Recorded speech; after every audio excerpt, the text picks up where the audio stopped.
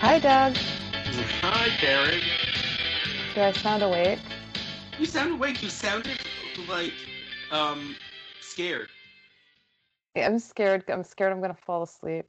Okay, so I'm I'll do my so best to tired not bore you. today. I know, don't bore me. No, ooh, no, I'm kidding. I'm so tired today. So Maybe it might make for an even better chat that we're about to have. I could because I could just start rambling about the most Unfiltered. inane shit, and you guys are gonna have to put up with it.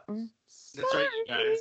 You are prisoners to an unfiltered, unpredictable Karen. Sorry. So season 5, episode 11, Soul Sister, SOL. But get it? Yeah. Sole. Soleil Love sister. Sister. I don't know. Soleil Sister. I was super bummed about this episode. Oh, talk to Dr. Doug. What bums you out? I don't know. It was just like I was like, I suffered through season 4. And season 5 came in and I was like, "Oh, my suffering was not in vain." And now I'm like, we are slowly sliding back into season 4 territory. Well, are we sliding back into season four in your mind because you think it's going off the rails, like it's crazy, or because it's just meh? Because it's meh. Yeah.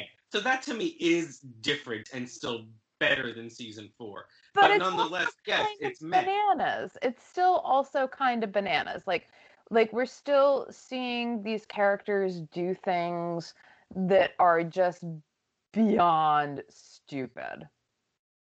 Yeah. And it's a lot of them. Yeah, and it's a lot of It's them. And almost like all of them. I cringe when I read like book reviews and like whoever's writing the review is like the main character was too stupid to live. Like that makes me like super cringe because like I don't know, sometimes people are too stupid to live. Um, White House. But like, you know, this I have to say, like, they're too stupid to fucking live. And it's like, and I'm angry because they can't cut Matt a break. Like, all of a sudden, now is he going to be dealing with an abusive boyfriend? Like, because that's where I feel like they're setting him up. Like, I know I'm diving into a lot of the stuff, but like, I just need to like vomit out my complaint here. Like, I feel like they're setting Matt up for like an abusive relationship. And it's like, Jesus Christ, could you just let him have a relationship? And with Sid, like she's never going to get a happily ever after. And I love her and she deserves one. And the whole dynamic between Jane and Sid, it's like once again they've completely thrown out the Bible. And the show Bible in this episode. And then I don't know, I'm just kind of feeling like and with Peter and Amanda and like none of these characters make sense anymore. Yeah, I'm here to validate this because I feel the same way. The writers have basically confused the idea of giving your characters conflict to punishing your characters. And also, yes, they're all making stupid decisions that aren't really dramatically beneficial. I mean, And they're they're not making decisions, but they're not really entertaining decisions at this point. right, and they're not decisions necessarily I think that these characters would be making. Right. Now, in fairness, these are characters who have changed from story to story and season to season, some of them in the past. Right, so we But don't know yeah, what the right now, fuck they're up to. Yeah, I but mean, but yes. yeah, but so it's not like this is the first cheat they've ever pulled, but nonetheless, they're making decisions that contradict what we have currently known them to be. Right, right. So it just, it, and like even the conflicts that they're bringing up, like the whole conflict between Allison and Jake, right? Like, I don't know. I felt like there is no there. That like the conflict there was like you had the Jane conflict and then that disappeared, and now they just have this like weird conflict between them. Whereas if they wanted to have, whereas like I wish it was more relationship oriented rather than shooters oriented. Sure. Do you know what I mean? Like it's like because that's just a stupid conflict to have. Yeah, they are definitely kind of scraping the bottom of the barrel right now for Allison and Jake. My problem overall is sort of all of the things that you have just mentioned, but it's also a larger observation I had even back in the day, which is this show used to be so good. It used to be better than almost any other show at entwining all of their different characters' subplots into major plots, and they would collide. The characters would collide. They're all almost in their own bubbles. And Yes. so Allison and Jake, they may or may not be strong as a couple, but they're in their own world. Right. They are not dealing with anyone else. Now that we've gotten rid of that horrific storyline with Jane stalking Jake and Allison, Jane has this new discovery, and Jane is her own island. Matt, as always, is an island. And that is deflating everything that the show, what really buoyed the show at its Because height. even the intersection of Taylor and Peter is starting to kind of, where we're seeing the non-bubble of the room, not roommates, but apartment Neighbors, complex, neighbors. yeah. Yes, that's the word.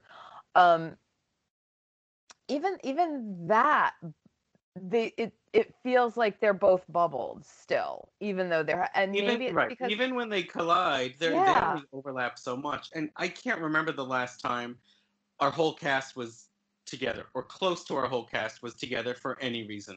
And I don't know that it even happens again.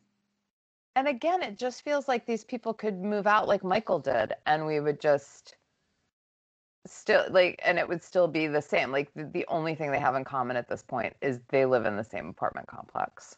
Right. It's almost like, and I keep thinking that there must have been some conscious decision slash mandate from Fox to rein the show back in, because it feels very, I mean, it's still ridiculous, but it also feels very real worldy.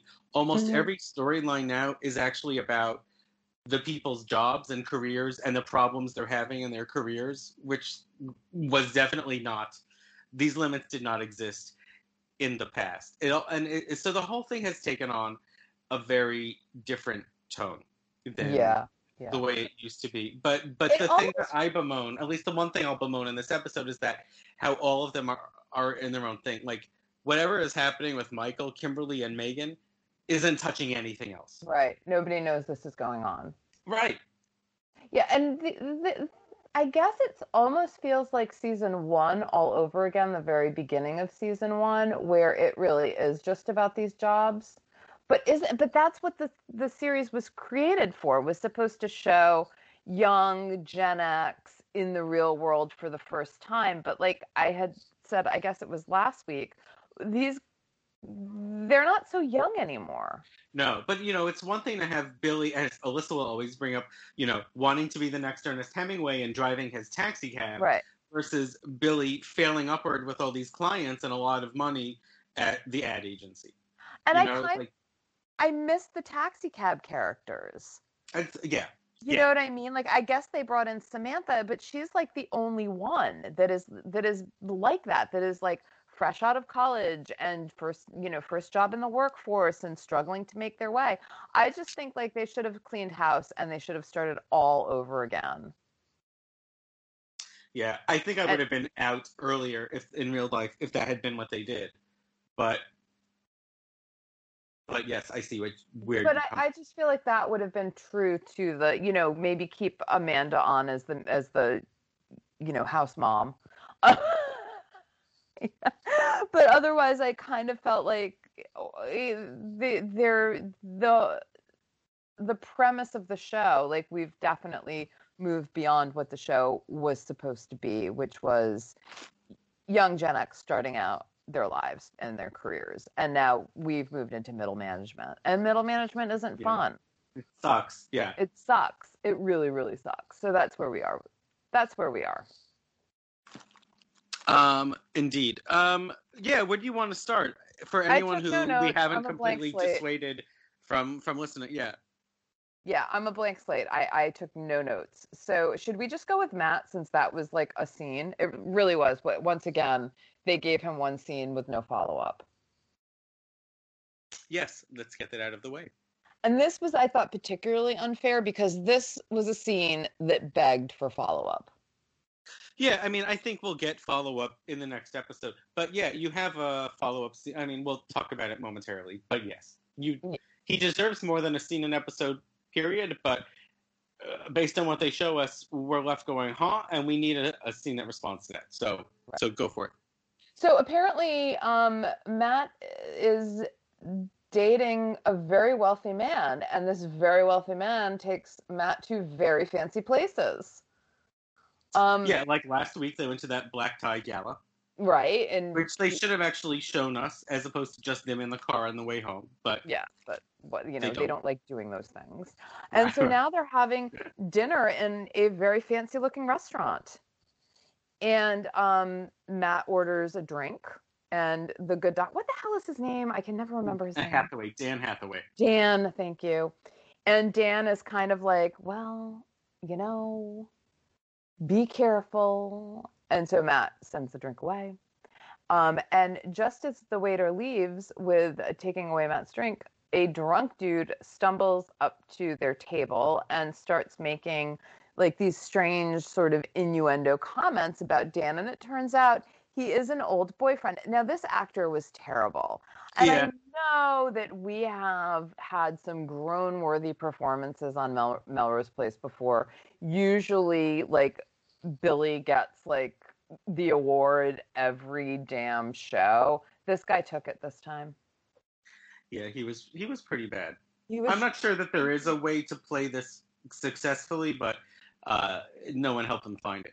No, it was truly awful. It was like a drunk guy, but who's also gay, and he didn't know how to be gay, like, so he decided like to put the lisp in. Do you know what I mean? Like Yeah, it was yeah. offensive, like the way that he was like his Yeah, acting it was very choices yes, were very offensive. stereotypically drunk and fey. Yeah, it was really, really offensive. And he basically starts telling Matt like to get out while he can, or else what was he saying? Like Dan is gonna make you his puppy, or I don't know what it I think was. he said puppet, but he said you'll be sorry if you stick around. Yeah, and it was like, and then Dan kind of like got up and sort of like grabbed him by the lapels and was like, "You have to go," and and it was like kind of oddly violent, and I was just wondering like where the hell are they taking this relationship now? And Matt's Yeah. sort of sitting there, and Dan's like, "I'm so sorry you had to see that," and Matt's sitting there like, "I thought you handled it well," and I'm like, "Matt, no, he didn't. He didn't handle it well. He handled it piss poorly." But Yeah. anyway, But the whole thing is, I mean, you could say a lot of things are contrived, but this one was like so full out of the sky contrived that it's like, well, like why bother? yeah, and Someone literally came over to your table and was like, you don't know me, I don't know you. This boyfriend is bad news. And we're gonna find out that this boyfriend is bad news. So it's like, I mean, then like you should have just stopped writing this storyline and come up with something different, better. right, and then they just leave us with that. Like Right. that's it. This is the kind of scene that then begs for a follow-up scene in the car where Matt's like, okay, so now that he's gone, what did he mean by that? Right. What was your relationship like? So Dan can either lie or actually give us some insight as to what might have been the story there. Right. And so they just kind of drop this bombshell scene in where Matt's in trouble, like Matt's heading for trouble here with this guy. And then they just leave it. And it's it. Yeah. And that's it. That's all we see of Matt. That's all we see of Dan. Nothing else. It's over. That's right. And again, when isn't Matt headed for trouble when with a guy? Yeah, at this point, always. Like where is the relationship that doesn't open a door for Matt to be used or abused or heartbroken? Right. Where's the relationship if it can't last forever with Matt that at least is the guy is good and Matt is the one who is flawed and fucks it up, just to give us a little bit of the flip side of things. Yeah. And we haven't seen that in a while because he fucked up one relationship, didn't he? Well, was there the one with Jeffrey, the one who was HIV positive? But I still think that was really just Jeffrey being like, this is uncomfortable for me, I'm going. Yeah, I don't, yeah, there was still some, but even like I actually like liked Jeffrey, and I liked those moments, and they definitely rang more true than this bullshit that's going on. Yeah. Where should we go from here? Matt deserves better, so we're moving on. As always, yeah. I don't know. Should we go with, I say we do Michael, Megan, Kimberly. Yeah, okay. Or should we just do Jake and Allison? Because again, this is so stupid. It is stupid. We can. I feel like there's a little bit of like Billy thrown in there, but yeah, but it's sort of I don't know. It's kind of it's Billy and Allison, but it doesn't have anything to do with any of the other stories. Again, like it has nothing to do with any of the other storylines that are going on. It's just once again like Billy and Allison existing outside of everything else. I think the first scene is just Jake is still pouting from last week because Allison was like, well, I'm not sure that I want to be a co-owner of Shooters. In fact, I think I said I did not. So Jake is like, all right, you and your college degree, you think you're too good for me. And Allison's like, Jake, I don't really think that's what I said. Can't you be nice? And he's like, wait. It's not a good look on Jake. I'm not sure I quoted him verbatim when I said, wah, but maybe I'm close. Am I close? I guess you're close. Should I lose you? Oh my God, you fell asleep. I fell asleep. No, I guess you're close. I guess the thing that sort of like stuck out in my head was that after Jake did all his whining, that's when Allison went and sat on the park bench and looked really sad, right? So the next time we see Allison, Billy is running, and Allison is like sitting head in hand on a park bench. Yeah. Yeah, and basically they have their friendship conversation. What's the matter? Oh, Jake wants to give me half of his bar. Again, I understand why she's upset about his reaction to her turning him down, but I don't quite understand why she's upset about him making the offer. Oh, I think it's because it's not really an offer, it was an assumption, and therefore kind of like, it's not a bribe, a claim. And I think that's what she objects to here. Because he's like, oh, Allison almost left Shooters to go back to D&D, and I know that she wants more money, and she only came here because she had no choice. And that was before we're dating. Now we're dating. If I lose her professionally, do I lose her relationship-wise too? I think it was more about. See, I read the gesture as Allison wasn't or he thinks Allison wasn't happy with her advertising career, and let's face it, Allison often wasn't happy with her advertising career. Yes, there's a lot to support that. And he wants to give her a career rather than a job, because he feels like that's her, like, what she should do. Like, she should have a career. She has a college education. She has this sort of professional experience. And I think that he feels like he's holding her back from having that career, because I think that he thinks she sees Shooters as kind of, I don't know, a safe haven. I just felt like he was giving her, he wanted to help give her a future that was not in advertising because it made her so unhappy. Well, I think you can say that he was trying to do that, but I think you can also say that needs a conversation and not just him saying, here, I didn't talk to you about it, but I went to the lawyers and drew this up, and now Shooters can be half yours. I completely agree with that. And I don't agree with I think that's what they're having her be resistant to. I don't agree with his reaction to her turning it down, but I do think that it has come from a place of good. And yeah, I think so too. And I still don't, and I get her reaction to being upset about him being upset, but again, I don't get the upset about, it's not like he was like, oh, I think, I think it wasn't like, I think you're going to be a waitress forever because you were terrible at advertising. And the other thing too, like, I don't know, like, he's making a really bad business decision. Yeah. We know Allison doesn't work. like at all. Like, I mean, honestly, like she hasn't put in an honest day's work at D&D since she was at the reception desk. She seems to be pretty good taking orders at Shooters. Yeah, so maybe this is And her path. also, look, if she does fall off the wagon, she doesn't have to leave her job to have Right. the alcohol. Right. I mean, and that's the other thing. Like, where's the struggle? Well, which struggle? The The booze. fact that she's The in fact that in the fact that she's a recovering alcoholic working at a bar. yes, and Jake likes to have his beers, and all of a sudden he's not drinking his beers anymore. And I don't know. The whole thing is just, she doesn't seem to have any struggle with being in a bar and working that job. I'll tease one thing out, which is that will resurface this season. Oh, well then, okay.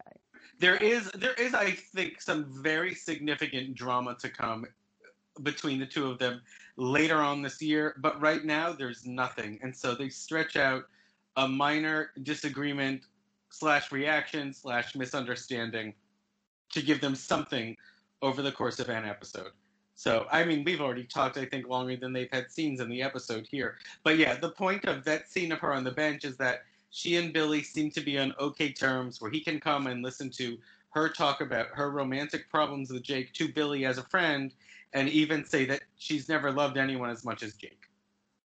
Yeah, which has to smart, but because it's Billy, I don't give a shit. It goes right over his head anyway. Or does it? No, I don't. No, I think he caught that one. Oh, all right. But anyway, after that conversation, she's kind of like, teach me the ins and outs of the business. She goes back to Jake and I'll make a decision in a year. But then doesn't she say something like in another scene she's come back from the deed place where I don't know, it made it sound like she did something with the deed. Did he put her name on the deed and took it? I think he ends up putting her name on it. Oh, yeah. All right. So I guess she removed her name. I don't know. I was very confused by all that because I was like, if you need a year to like, what's going on with this deed? Like, that's not a year. I was all very confused. No, I really just remembered that they like kissed and made up. But the only other thing is that like she, like by saying she'll learn the tricks of the trade in the next year, she's like, I'm here, I'm committed. And Jake's like, that's what I was really worried about because my other relationships ended because they were free and easy. And I was like, I mean, what relationships are you talking? Like Shelley, your 2 days with Sid? I mean, your relationships came to end because they were all ridiculous. Yeah. Well, except for Joe. Not Joe, which they never even got to say goodbye. Yeah. We mourned. Jane's relationships was ridiculous. Yeah. But because it's mired in trauma, we don't talk about that. Yeah. So yeah, the whole thing was stupid, but they're still together. So they're together, guys. Yeah. Yay. Okay. All right. So now Michael, Megan, and Kimberly, which also is veering into stupid territory. This is the one that really grinds my gears right now. And I think it did the first time around too. But I just know more about start to finish this time. What were you going to say? I guess I don't feel like what they're doing is the worst in terms of bringing, like, I feel like it's kind of an interesting twist to have like a sex fiend Michael, getting it on with a hooker that his wife bought him and he doesn't know. Like that I like. But but I don't know, like it's not, even though I like it, it's not working for me. And I'm not quite sure why. I think this is one of the things that has bothered me about this. And let me talk it out and tell me if I'm correct.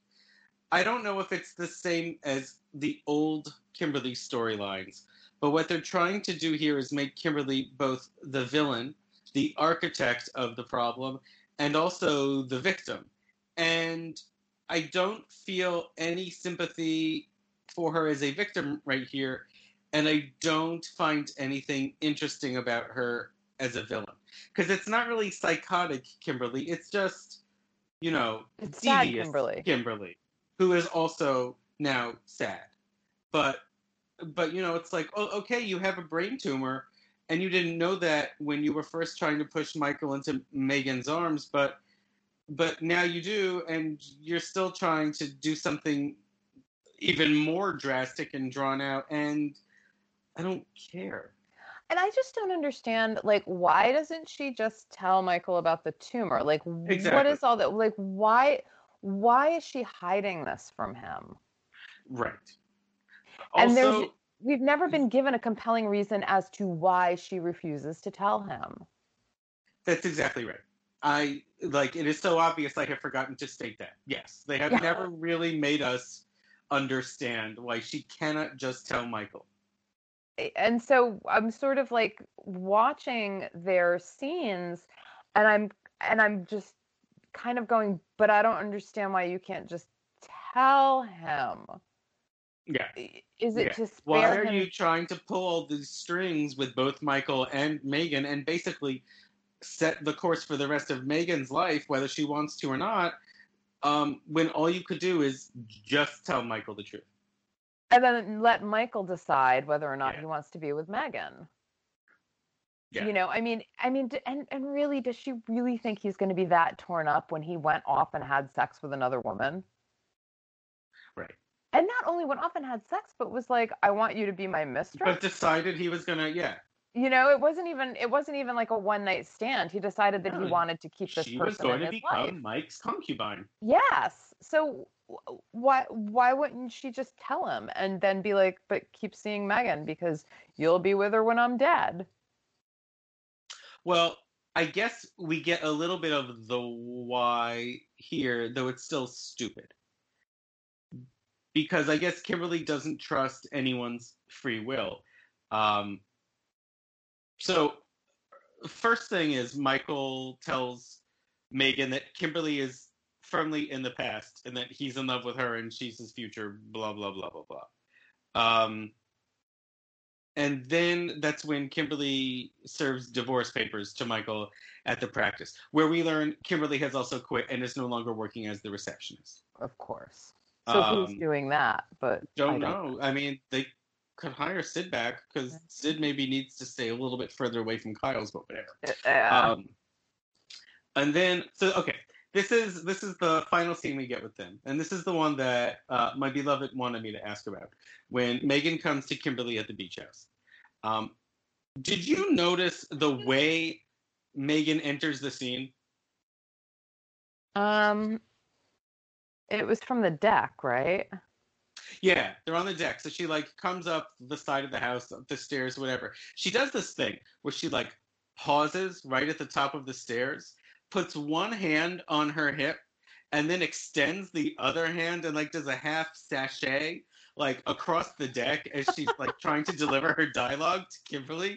She's and it's the funniest thing because it doesn't fit the conversation at all. So we think it's hysterical. We leave the house sometimes and pretend to walk like that for a few seconds. So if any of you listening to this thing happen to see us acting like fools, just know it's our own personal in joke. Listen, there's COVID. We have to do whatever we can to give us a thrill. Yeah. But yeah, so she does that, and Kimberly weakens right when they're talking. She kind of staggers backwards on the beach chair, the lawn chair, whatever, on the patio. She wants Megan to marry Michael now that she has divorced Michael, and then when she dies, she will leave everything to Michael and therefore Megan. So she will bankroll them for the rest of their life. It's a very like wings Kimberly of the dove type money. thing. Who knew? Who knew? Kimberly, who hasn't worked everyone's forever. bank accounts change from truly everyone's bank accounts do change from week to week, but not from like bankruptcy to wealth like that. The only thing that I could focus on really in this scene was how great Kimberly Rutherford's hair looked. Kimberly, Wait, not you Kimberly. mean Megan Rutherford? Megan, yeah. Kelly Rutherford's hair looked. I loved her hair in the scene. I was just staring at it like, her hair looks really good. I wonder if my hair She's can really do that. pretty. She does have nice hair. Funny you mentioned that though. Kimberly has like wavier hair in this episode. She has new hair. Which is, I guess, to suggest that the cancer is really getting to her. Yeah, because it's That not she like her hair done. can't fight it with being straight. I don't know. Yeah, Yeah, Kelly does have pretty hair, and yeah. she will through the rest of her seasons. I'm sure she will. She's got great hair. Yeah, we're gonna have to talk about Jane's hair for a sec, also, I think. But Kelly, yeah, Megan's hair is worth focusing on. Yeah. That's it for this story, right? If not, it's going to be it for It's the you know, rest it's one, it's like one chess piece at a time. But I mean, who's really checkmating who? That's my question. Now, can we also, as we're moving into the next sort of like storyline where everybody kind of overlaps in this, Mm-hmm. Mm-hmm. did you where do you feel? I felt like the Cliffy should have been with Kimberly and Megan. Um, I sort of see this, but I think two things. One is we've had a lot, I think, throughout the last few episodes of it ending with Kimberly and Michael or Kimberly and Megan. Okay, fair enough. And I think there should have been something with like Peter and Amanda that ended the episode, but what they have wasn't that bold. Maybe Sid Where and this episode, Kyle. maybe Maybe. we'll talk about the way they handle that scene. Yeah. I will say the way they end the episode is not the episode's big storyline, but It it was is weird at that ending. time the episode's big reveal. Let's just talk about Jane. Okay. Jane's still in Chicago right now. Her mom has had the surgery. Jane visits her mom post surgery. I guess she's forgiven the mom for lying about her being adopted or not telling her. But she again repeats the whole thing. She needs to know who she is now. She doesn't know who she is. I mean, Jane's really doing a lot of soul searching. SOUL, not SOLE, like the title. Can I just tell you? I was totally surprised that the mother made it through surgery. Oh, really? Yeah, I was waiting for the plot twist of the mom dying. Because they made such a big deal about, oh, surprise, I have surgery I never told you about, but it's just nothing. It's minor. It's not That's important. typically, anytime someone says it's minor surgery, that's typically like the giveaway, right? That's like in the war movies when they're like, I can't wait to get back with my girl. You know that they're the one that's going to get killed next. Yeah, I was totally waiting for it, and like she didn't die, and I was She didn't die. disappointed. Spoiler alert: the mom does not die. It really was. Yeah, they took Jane's little punching bag in a different direction. But the thing that made me laugh in this scene is, so Jane says, "Look, I found out that my birth mother lives in LA, so I have to go back to LA right now and start looking for her." And she goes, "My plane leaves in an hour." I'm like, "You're still at the hospital in Chicago. Your plane leaves in an hour. You're already too late. You wouldn't even before 9/11. Yeah, but you still have to get from the hospital to the airport. That's still going to be more than an hour." Yeah, but it was. What if she had to check luggage in? I mean, I guess she didn't, but like just because now security is a bit worse post 9 a lot worse post 9/11. Like, you still had to like stand in lines. You still had security to get through. You still had to deal with traffic. Like, she wouldn't even get out of the parking lot before that plane took off. That is true. It is Chicago. But that's all we get of Jane with her family. So then she comes back to Melrose Place, and Sid, who's going through some stuff we'll get into in a bit, it's like, "Jane, I'm so glad you're back. I really need to talk to you." And Jane's like, "Not now, Sid. I've got my own stuff." And Sid tries again, and Jane's like, "No." So then Sid, on a day she's not working, comes to see Jane at the boutique. And Jane yells at her, and that's when Jane finally says, "We're not sisters." And she means it literally. She goes, "I'm adopted." And then, like, Jane walks out of her own boutique. Who's going to take care of the boutique? Sid wasn't even supposed to be working that day. And Jane starts stalking her birth mom with the address that she had. She accosts the mailman, who God bless the Postal Service. This guy's apparently been working there that route for 10 years. I think 20.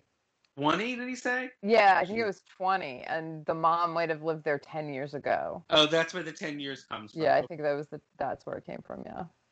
But she says the name of the woman that she believes is her mom who lived in this house, and he actually remembers. He's like, "Oh yeah, she was an actress." And So, she had a different name. Yeah. and she had a different name, not Sherry Larson, Sherry Doucette. So okay, we're getting closer. And this time at the complex, Sid is able to talk to Jane again, and Jane like really pushes her away again. She's just obsessed with finding her birth mother. And Sid is finally able to like reach her. And this is what you were talking about a bit, where like they really sort of redefined what the Jane Sid sister relationship has been. Yeah. Because until essentially Jane went after Richard, There was no relationship. Jane may have had moments, but they really hated each other. Yeah. Like Sid resented everything about Jane. Like this now like conveniently forgets how Sid slept with Michael and blackmailed Michael into marriage. Sid and Jane in the pool. Sid drugging and giving Jane a stroke. Like it forgets those things. But something else that I feel like in these scenes, I feel like Laura Leighton is really carrying Josie Bissett. I would agree with that completely. Now, when Jane is doing some of her more insipid storylines, you know, like Josie Bissett, it's like pretty easy to just take at face value. When they give her not one, but 2 or 3 of these very heavy, dark storylines, Josie Bissett's really not up to it. Whereas Laura Leighton can make any storyline shine, can make any personality quirk of Sid's feel believable and organic in the moment.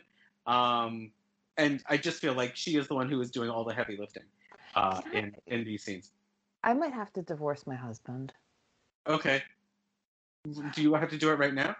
Not right now, but I think we can talk about it because I was watching this episode and he was in the kitchen and he like kind of like looks over the TV, like looks over to the TV and he's like, God, when are they going to kill her off? I hate her. About who? Sid. Oh, that's not very nice. I was like, She's the shut heart and your soul. mouth. Although I think Alyssa would feel that way. I was like, she's my favorite one on the show.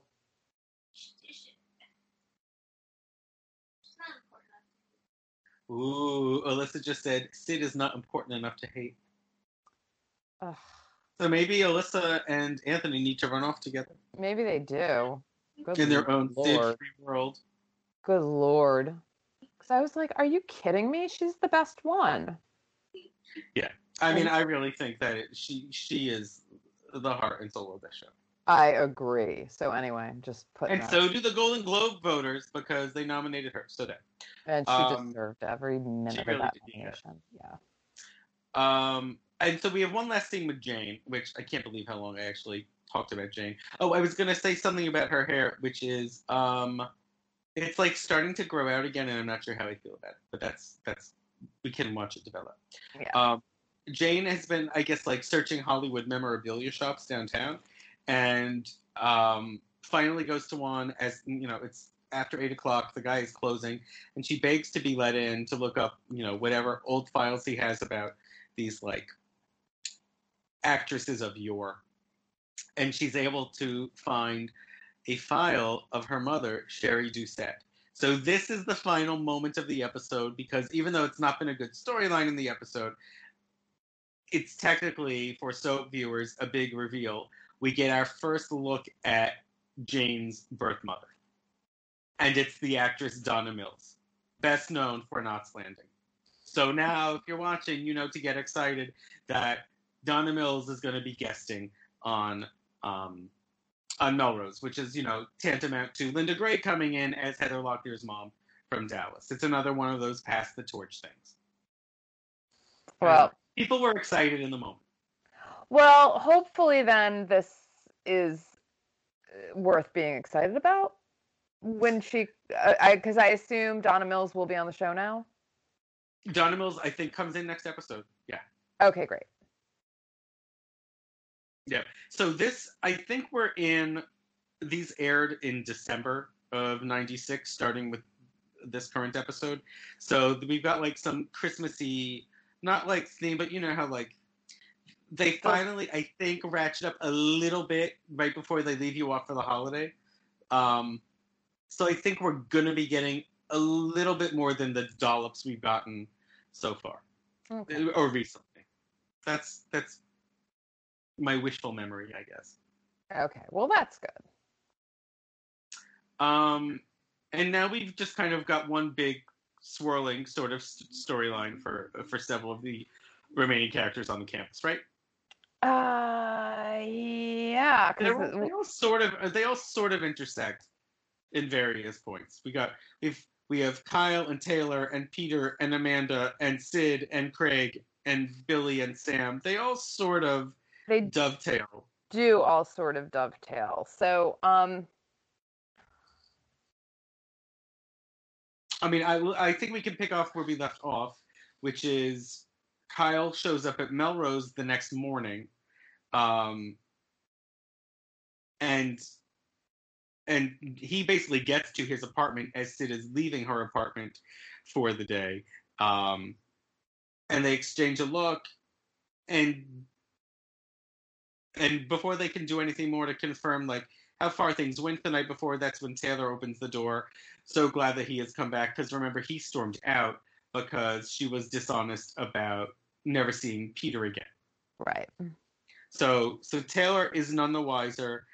He tells her that he slept at the restaurant. Taylor apologizes about Peter and says, I won't break any more promises. That's it. He comes inside, they kiss, and while they're kissing, he sees Sid look at him through the window.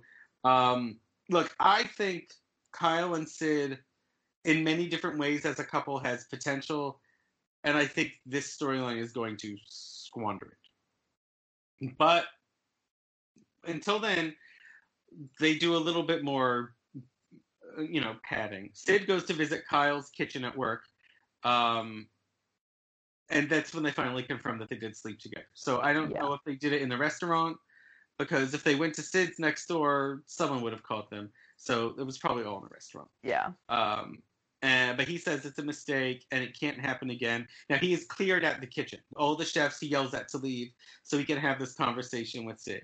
Well, because he kicks all the chefs out, Taylor comes in to see what's what. So,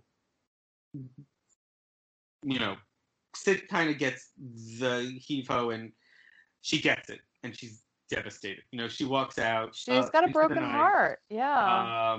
And she let herself fall for this guy. Probably the first guy she's actually fallen for since Michael.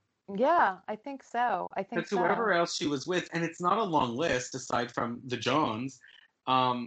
She was really only ever hung up on Michael. Yeah. And then the next morning, there's a quick bit where Kyle and Taylor really seem to have reunited. They're coming back upstairs from the pool, and that's when they see Sid. Kyle keeps stopping in his tracks and giving like puppy dog eyes to Sid, like, "Oh, I'm sorry, but I can't," and then moving on. That happens. That's the moment when Jane comes back and Sid tries to talk to Jane, and Jane brushes her off. Yeah. So okay, that's the Kyle and Taylor stuff for now. Meanwhile, Peter and Amanda continue to misalign. Which is weird, because when we left them last episode, didn't they realign? They realigned, but then Peter had that freak out in the surgery when he walked out. Right, but again... And I don't think I think Amanda and Peter talked when he was talking about the one who died post-surgery. But then I don't think he didn't talk to Amanda again after the surgery where he walked out, which was going to be like an all-night surgery or something. Right. But Amanda is making all these snarky comments, like about Peter not working, and like she's doing that to him again, when I thought that they had already kind of worked that out the last episode. I think it's because he's just full of self-pity here. And then I think Amanda Amanda tries to tough love Peter out of his tailspin because she only knows that Peter ducked out of the surgery last night because Matt knocks on the door to check on Peter. And I think the fact that Peter was dishonest or lied by omission with Amanda is kind of what triggers her I to thought to, she was to say that. I thought she was laying into him before Matt showed up. Like Matt interrupted her laying into him. Like, cause she was like, "Did you shut my alarm off? Because some of us have to get up and go to work. Unlike you, I can't lay in bed all because she's late for work." Yeah, I feel like she was harping on yeah. him like immediately, like before she even knew what had happened. Like this wasn't tough love. Yeah, well, I can't remember where we left off the last week, if they were already just being cold to each other or if they had gotten better. I remember that they had like reconnected at the end of Yeah, I last thought they had before he had that reconnected surgery. and So I and don't know. You're and right. there was this sort of like forgiveness and she especially since he had lost that patient and she's like you know I'm sorry for being so hard on you, I'm sorry for being difficult. Yeah, and I'm trying to remember because I got hung up on the thing she was saying about the alarm, and I think it was the way she said it. I just couldn't tell. Like, was she trying to be cute or was she actually trying to cut him down? Where the dialogue makes it sound like she was trying to cut him down, but I wasn't necessarily getting that. But now I don't remember. No, I was like, Jesus Christ, why is she cutting him down again? I thought that they Mm, they okay. they got over this last week. Well, they're not over anything by the end of this week. Definitely not. Um, so meanwhile, she leaves Peter and takes a call from, of all people, Arthur Field, who says he's going to be serving Craig with a lawsuit since he took over D&D, which is technically his right. Yeah, the One, legitimate takeover, he's going to which sue like him now. legally is his. Yeah. Um, But okay. so now he wants Amanda to spy on Craig. Um, Meanwhile, Craig is still like not suited for this role he has anointed himself to. He says he's been dodging calls from the Midline Airways client, and apparently, like Allison is really the ace in the hole with Midline because he said, "I thought you said that you could get Allison," and Amanda lies, and she's like, "I'm working on it," and it's like. Uh, is Allison this important or not? Don't talk about her when she's not in the room like that. Um, but I guess Amanda is able to save the day because apparently, whatever the next pitch meeting is goes really well. And afterward, Craig demands that he take Amanda out to dinner. Um, Now, let me know if I've missed anything at this dinner. Craig tells her he knows about the lawsuit and it says he knows too many family secrets, right? And then he also like basically hits on Amanda and Yeah. demands that she go on the dance floor with him. Which I Yeah, have to I stop didn't here. Well, actually, understand any of I'll this. come back to it. No, I don't want to knock your train of thought. So, what were you going to say?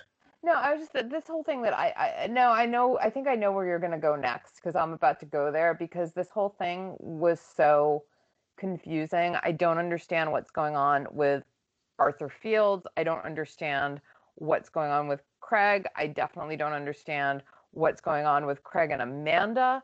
I don't like the whole thing is so convoluted and I'm just like what the fuck is this? This and I can't honestly like I don't even want to watch it anymore. And I like Michael DeBar's. Yeah, I don't But even know he's what playing. part I of it. mean, but he's like he like I feel like he belongs in a Scooby Doo episode. He's like a Scooby Doo He villain. really does. Yeah, he really is like twirling his mustache. Yeah, yeah. It's terrible. It's terrible. Yeah.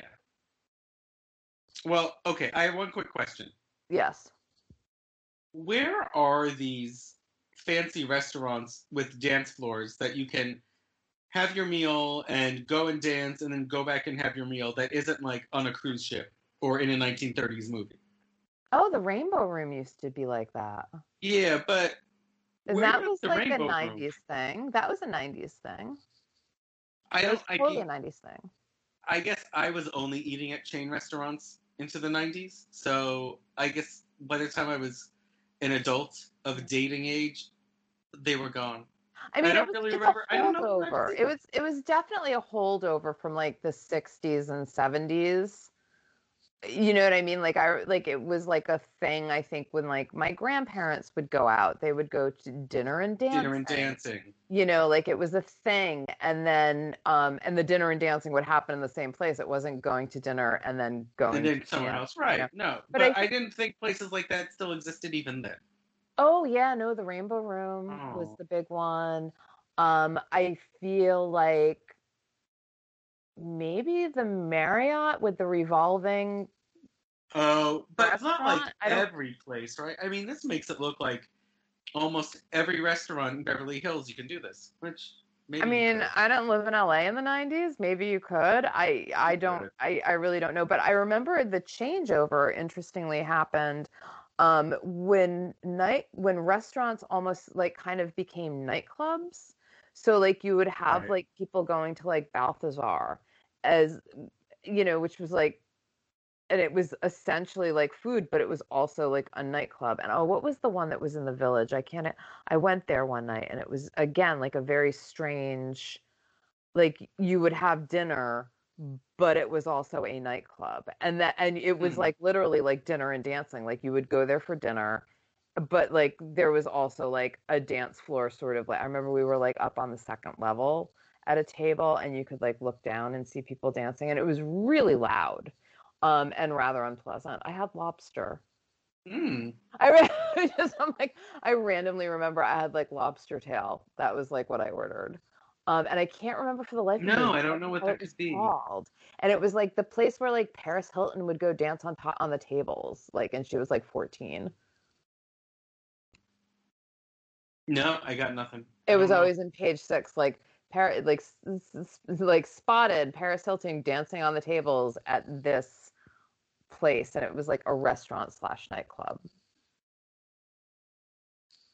But No, I don't know. yeah, and bottle service and all that kind of took over. Right. And then these kind of Well, like, then like oh, then that's true. I guess then there were a bunch of those places in the meatpacking district. I just feel like those were more club bar things than like sit down restaurant combined. oh yeah, I mean it was very different than like the Rainbow Room. Like this was Yeah. definitely much more, you know, like what they're doing in Melrose Place and Beverly Hills or whatever is definitely more the Rainbow Room speed.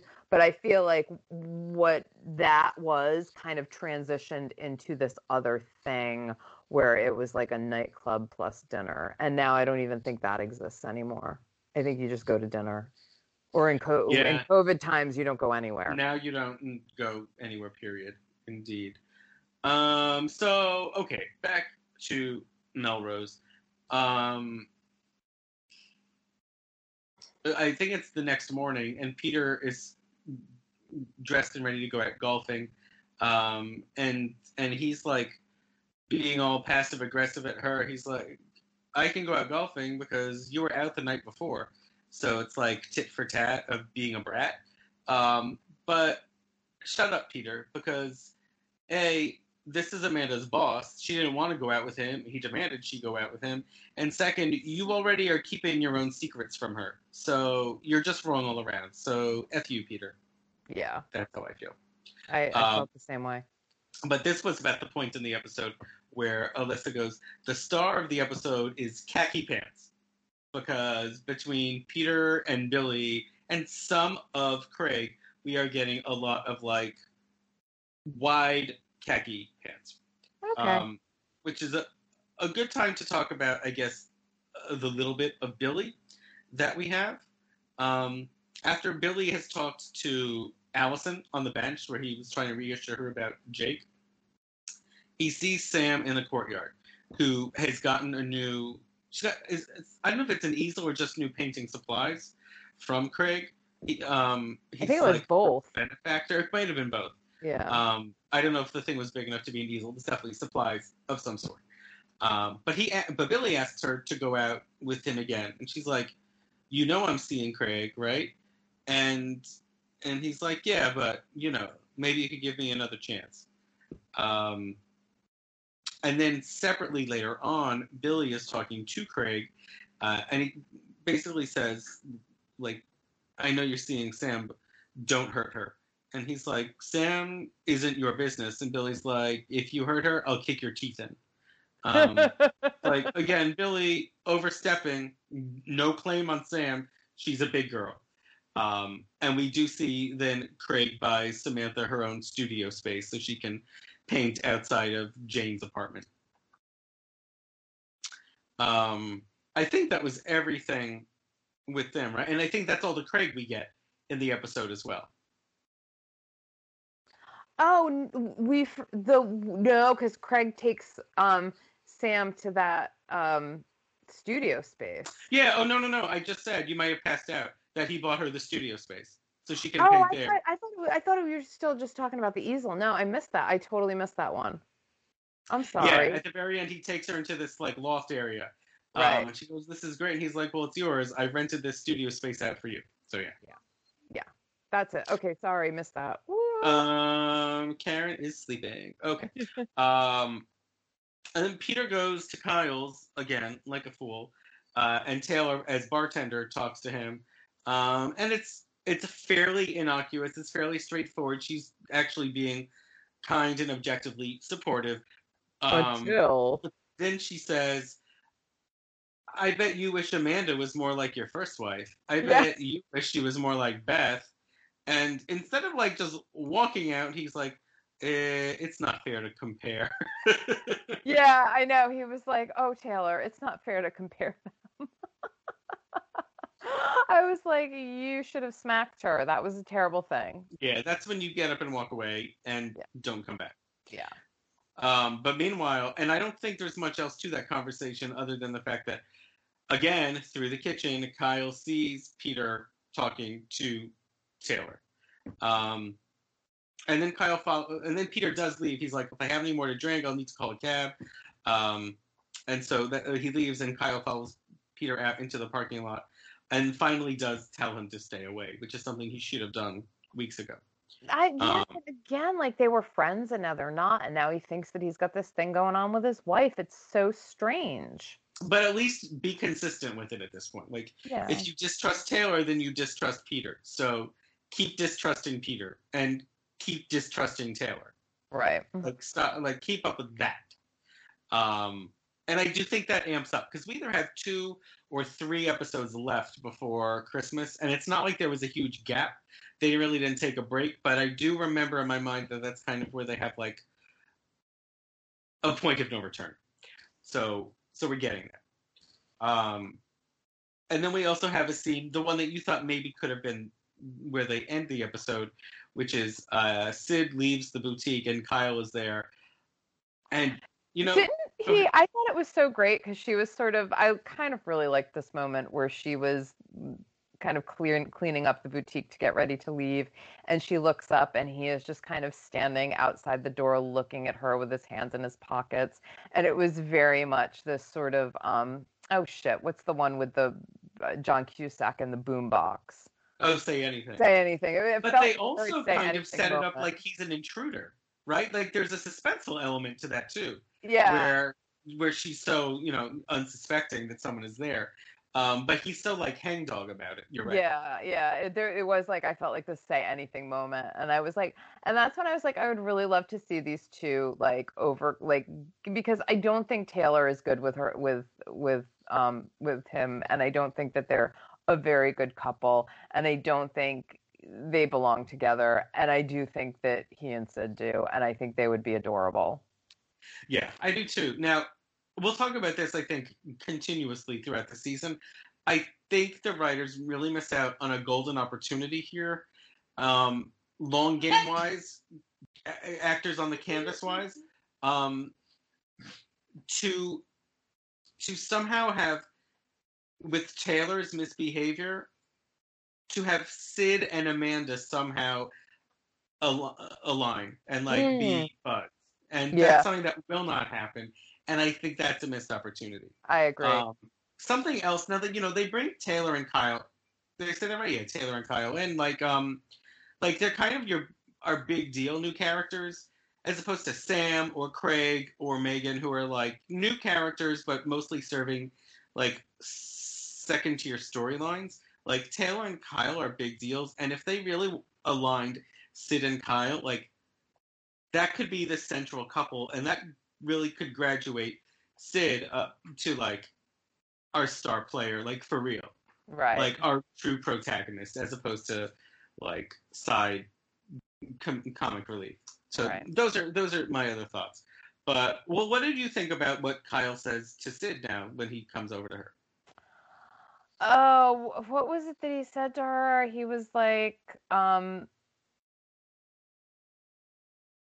yeah, it was just he kind of apologizes. Yeah, and he like kind of takes accountability. He's basically like, "I'm really sorry. This can't Yeah. continue, and it's not you, it's me."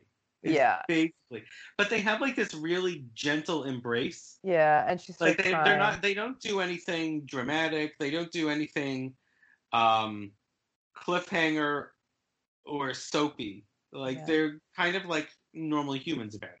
Yeah, yeah. And even she was like, basically like sometimes life just sucks and she's crying. And I thought that that was, I don't know, I thought it was a sweet moment. And again, this is why I really like the two of them together. And I'm really Yeah, rooting for yeah, and I'm them with to be you. put together. And I know they're not going to. And it's just kind of like, it's kind of crushing me already. Although in a way, like I feel like I'm really glad that I already have this information in my head because Sure. I think I Because if would you have really been thought they were going to come into I and be would, I together, would have, yeah. yeah, I would be even more crushed if Yeah. they set this up and then took it away from me because I really Right. do think that this could have been a real game changer for the show in terms of how they could have turned the storyline around, how, like you said, an alignment between Amanda and Sid.